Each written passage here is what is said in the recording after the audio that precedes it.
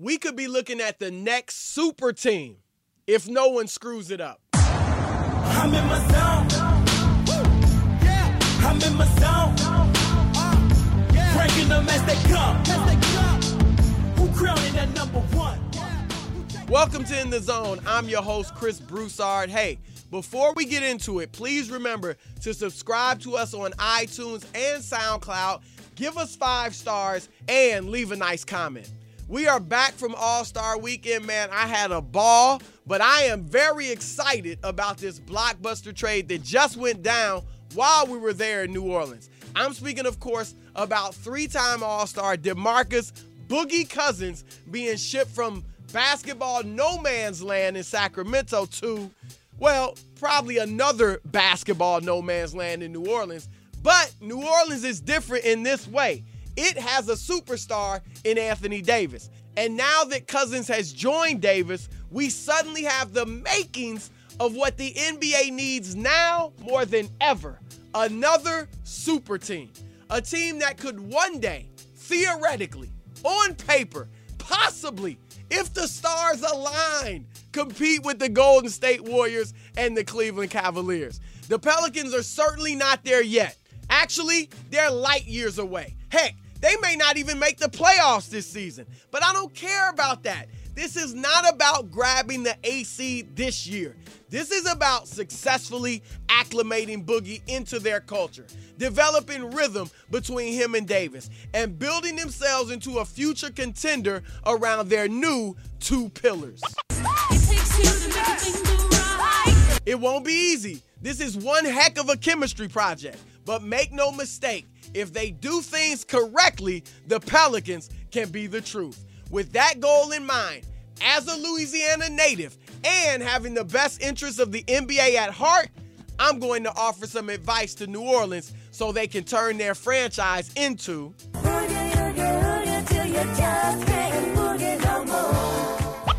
Grow and change. I've heard several athletes say they don't regret anything they've done. Hogwash. We've all made mistakes. I've said several things I wish I hadn't. Done several things I wish I could take back. We all have, especially in our 20s. So Boogie, there's no shame in admitting that you did some things wrong in Sacramento. The shame would be in failing to recognize your mistakes, blaming everything on the Kings' dysfunction, and repeating those same mistakes in New Orleans.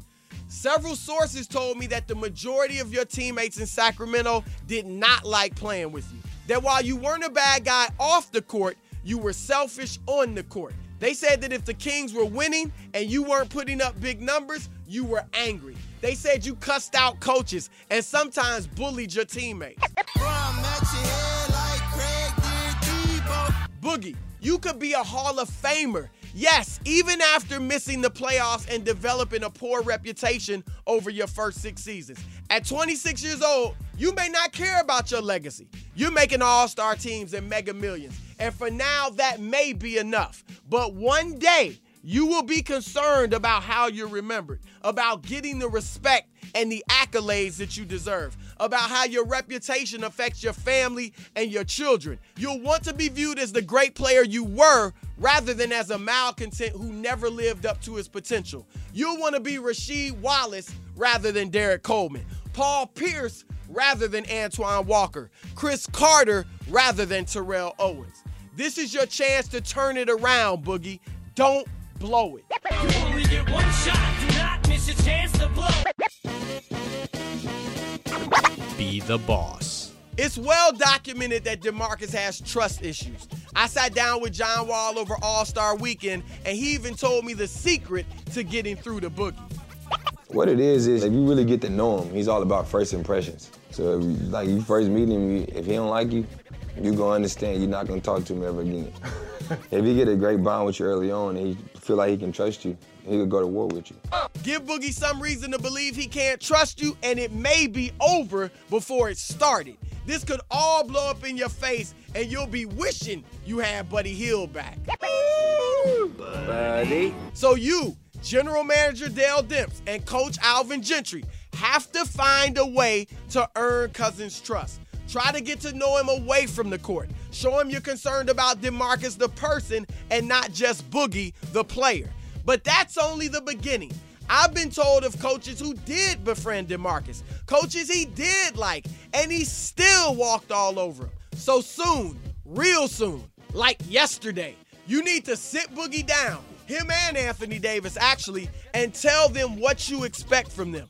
That you expect them to be your leaders, that you expect them to be professional, that you expect them to respect the game, their talent, their teammates, and all those within the organization. That they have the opportunity to be like Tim Duncan and David Robinson, like Hakeem Olajuwon and Ralph Sampson. That it's your responsibility as the coach and the GM to bring that out of them, to push them to that level of greatness, and that in doing so, you're going to be hard on them, you're going to be more demanding on them than on their lesser talented teammates, and you're going to hold them accountable, even if it means chewing them out in front of the team.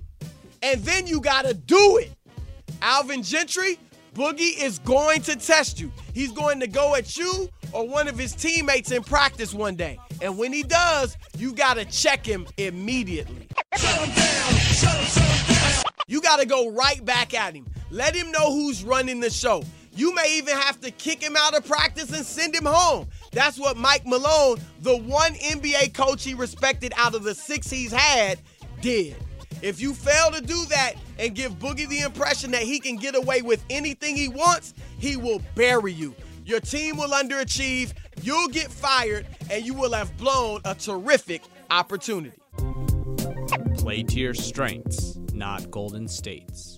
Alvin, I know you were a key architect of the Warriors' beautiful offense, but guess what? Steph and Klay didn't follow you to New Orleans. Yet you're still coaching as if your team is built to run. Your Pelicans are in the league's top 10 in pace, but ranked 27th in offensive efficiency. And now that you've got DeMarcus, I think you're more built to play like the Bash Brothers than the Splash Brothers. Look, no one, not Cleveland, not San Antonio, and certainly not New Orleans, is going to beat the Warriors at their own game. You're not going to win a track meet or a shootout with them, so slow it down. Slow and low, that is the tempo. The teams that have the most success against Golden State play big and oftentimes slow. No team in the Western Conference has had more success against the Warriors than Memphis, which has beaten them 5 times in the last 3 years, including twice in 3 meetings this season. How do the Grizzlies do it? They play at the 3rd slowest pace in the league and pound the ball inside to Marc Gasol and Zach Randolph. How did San Antonio demolish the Warriors on opening night this season? By going big with Pau Gasol and LaMarcus Aldridge. What enabled Oklahoma City to take a 3-1 lead over Golden State in last year's Western Conference Finals? Besides Durant and Westbrook, it was the fact that the Thunder had athletic bigs who could both beat up and stay with the Warriors' thoroughbreds. Cleveland's an anomaly because of the unparalleled greatness of LeBron James, but even they have good size in Tristan Thompson and Kevin Love. I'm not saying you have to become a completely half-court team because Davis runs the floor well for a big and Boogie is a solid 3-point shooter. But Cousins on the block, some high-low action with Davis, and some bruising physical play should become a big part of the Pelicans' identity. I get those goosebumps every time. Besides Cousins and Davis, you guys also have a really good point guard in Jrue Holiday. That right there can become a big 3, if Holiday can stay healthy. Injuries limited Jrue to just 94 starts over the previous 3 seasons. And while his absence early this season was due to a family crisis rather than an injury, his history of being banged up scares me, and it should scare you. So take these final 25 games to play Holiday and play him a lot. I would give him like 37, 38 minutes a game, maybe 40, just to see if his body can withstand the grind. If he does, pay him handsomely this summer and seek to add wing shooters and defenders around that super trio. Then you could be cooking with gas. Or since it's New Orleans, should I say, cooking with grease. So it's that simple. Nah, I'm just playing. Like I said, it may not be easy, but it's certainly possible. Oh, and I wouldn't even worry about Boogie signing or not signing a long-term deal with you. This is as much a tryout for him as it is for you. If he acts up and wreaks havoc on your club like he did in Sacramento, send his butt packing before next year's trade deadline. Either way, the possible reward is well worth the risk. And if you don't know, now you know. All right, let's take a break so I can tell you about the Undisputed Podcast. It's a daily podcast featuring my friends Skip Bayless and Shannon Sharp debating the hottest topics in sports, hosted by the wonderful Joy Taylor. This is an unscripted and unfiltered version of the show, each day with guests that range from NBA and NFL Hall of Famers to celebrities and rappers like Lil Wayne and 2 Chainz. Subscribe on iTunes, SoundCloud, Google Play Music, or your favorite podcast app. 3-pointer. All right, so we're joined by my man DJ Johnny John, as always in the studio. How you doing, man? I'm good, man. Good. Came back from All-Star Weekend with you. Yeah, you was kicking it out there, man. I was a little bit surprised. No snitching, man. I got a fiance. We gotta chill. Let's just hop right in. Big news out here in LA with the Lakers. Mitch Kupchak is gone. Jim Buss is gone. Magic is in charge, and he just hired Rob Pelinka. Former agent is now the GM. Yeah. What do you think about what's going on with LA? Well, look, I think hiring Magic is a good move. Obviously, it wins the press conference, but look, that's not the goal. But Magic is a leader. I think that's what they need. They need somebody to take direction of that franchise and tell them where to go. He will do that. I like the first few moves he's done. One, he traded Lou Williams for Corey Brewer in the draft pick. It was more about the first round draft pick, getting off Lou Williams' contract. So I think that's fine. And Lou was their best player. So right now, you're not tanking, but you don't mind giving up your best player because it's about developing these young guys and keeping that top 3 pick.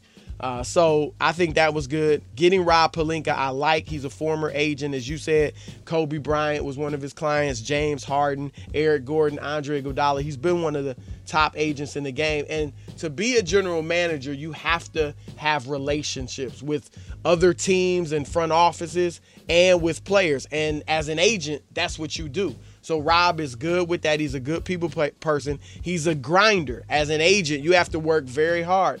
So he's used to grinding, and I think he's going to be the one doing a lot of the dirty work, more so than Magic Johnson as the president. If we look at the precedent, Bob Myers was a former agent, not even as big of an agent as Rob Pelinka. He made the move to the front office in Golden State, and the rest is history. Obviously, he's done a great job there. So I like getting Pelinka in. They kept Ryan West, who's Jerry West's son. He was the Lakers' assistant general manager. Good bloodlines there. He's a hard worker, too. So far, so good with what Magic Johnson's done. So I got a follow-up question. If you were such a successful agent, why would you leave that world to come be a GM? Like, what are the benefits? Man, I think it's just more stability. Obviously, both you have to work very hard. But an agent's life is incredibly busy. I mean, think about if you have 10 or 20 clients, any of those clients could be calling you any time of day or night. Any of those clients could need you to do this or do that. You kind of have to be at their beck and call 24 hours a day. And beyond that, you always have to worry about other agents trying to take your players away. Rob Pelinka used to have Kevin Durant, and he went elsewhere. Like, there's always agents trying to get your player from you. So it's a dirty business, and I think he just wanted more stability. You look at the agent game. Typically, you get maybe a 10-year period where you're on top. Back in the 80s, it was the Fleischer brothers. Then it was David Falk who ran the 90s. Then you had Arn Tellem, but Arn Tellem moved, into work with the Detroit Pistons. So, and then Pelinka was one of the big ones, and Bill Duffy. So you have a period. It seems like you have a shelf life, and then a bunch of new agents kind of take over for the next decade. So I think Rob maybe was reading the tea leaves and saw more stability with the Lakers job, and he lives in LA as it is. So I think it's a good move for him and a good move for the Lakers. At least I believe that way so far. Cool. All right, let's move on to another team, the Boston Celtics. They're in a lot of rumors. Mm-hmm. They've been in rumors for a while because they have all these trade assets. They got picks and stuff. So if you were Boston, would you make a big move now, try to get a superstar, and maybe mortgage some of your future? Well, when you say mortgage the future, you're talking about they have those 2 picks from Brooklyn. Brooklyn they can draft picks. swap the Yep. pick with Brooklyn, which has the worst record in the league this year. Next year, they have Brooklyn's pick outright. Those are great picks. I mean, there's no question. And this is a top draft. I mean, you got several great players that some people think around the league can be franchise talents. So it's a tough call. But some of the names you hear out there, Jimmy Butler, Carmelo Anthony, Blake Griffin, Paul George. I would not trade that number 1 pick or one of those number 1 picks for Jimmy Butler, Blake Griffin, or Carmelo Anthony. If I get Carmelo, I don't think that makes me better or equal to Cleveland. Mm-hmm. Okay, so why am I giving up this top pick, which could be a franchise player? If I get Blake Griffin, am I better than the Cavs? I don't think so. Blake Griffin's already playing with Chris Paul, and they're not better than Cleveland. They're not haven't gotten past the second round. Not to mention you have DeAndre Jordan. I don't think Boston will have as much talent around Blake as the Clippers do, and the Clippers aren't an elite team at this point. So if I bring on Blake to Boston, I don't think I'm better than Cleveland. Okay, so I'm kind of in the same position, so I don't do that. Jimmy Butler. I like Jimmy Butler a lot. He is a truly great player. I do have some reservations about how he and Isaiah Thomas would fit together. Now, it might fit. Both are dynamic players, but both have the ball a lot in their hands. And Jimmy's not a great three-point shooter.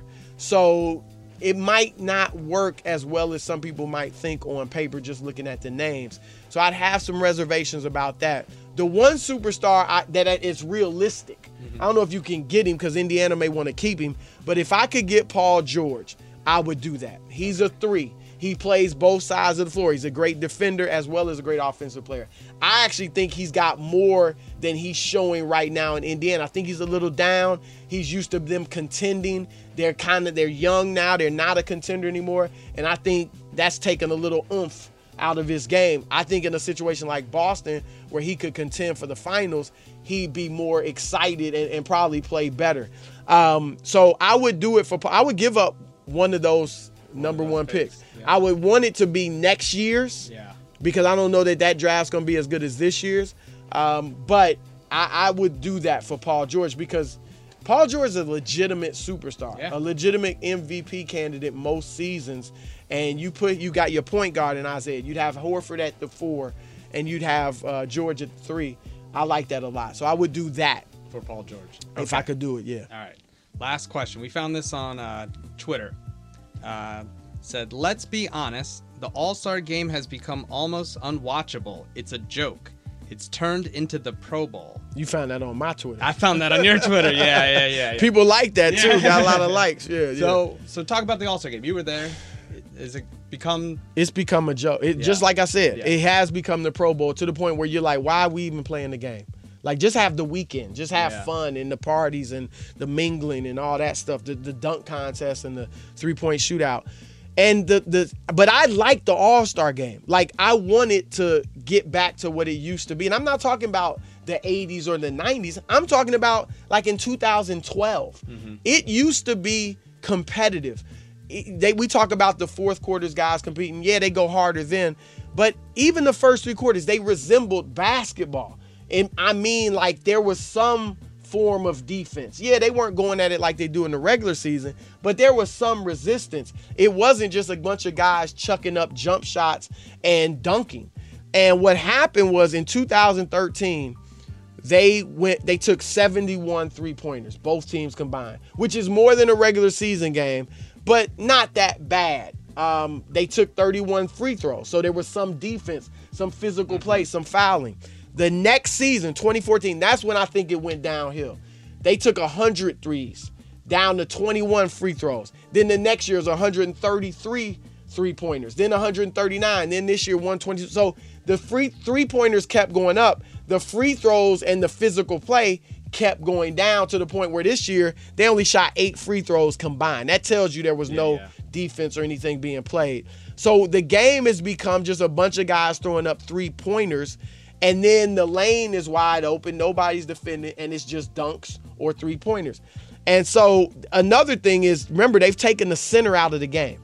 They don't even have centers on the ballot. I think they should put centers back on the ballot because now you don't have anyone in the post at all. You don't have any post play, so that leads to, congestion in the lane, maybe more defense, just a more balanced game.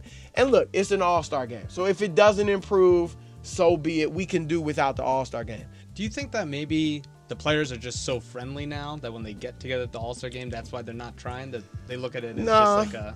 I think that's overstated by the old guys. I mean, Jordan and Barkley were great friends. Isaiah Thomas and Magic Johnson were great friends. They kissed before the finals games.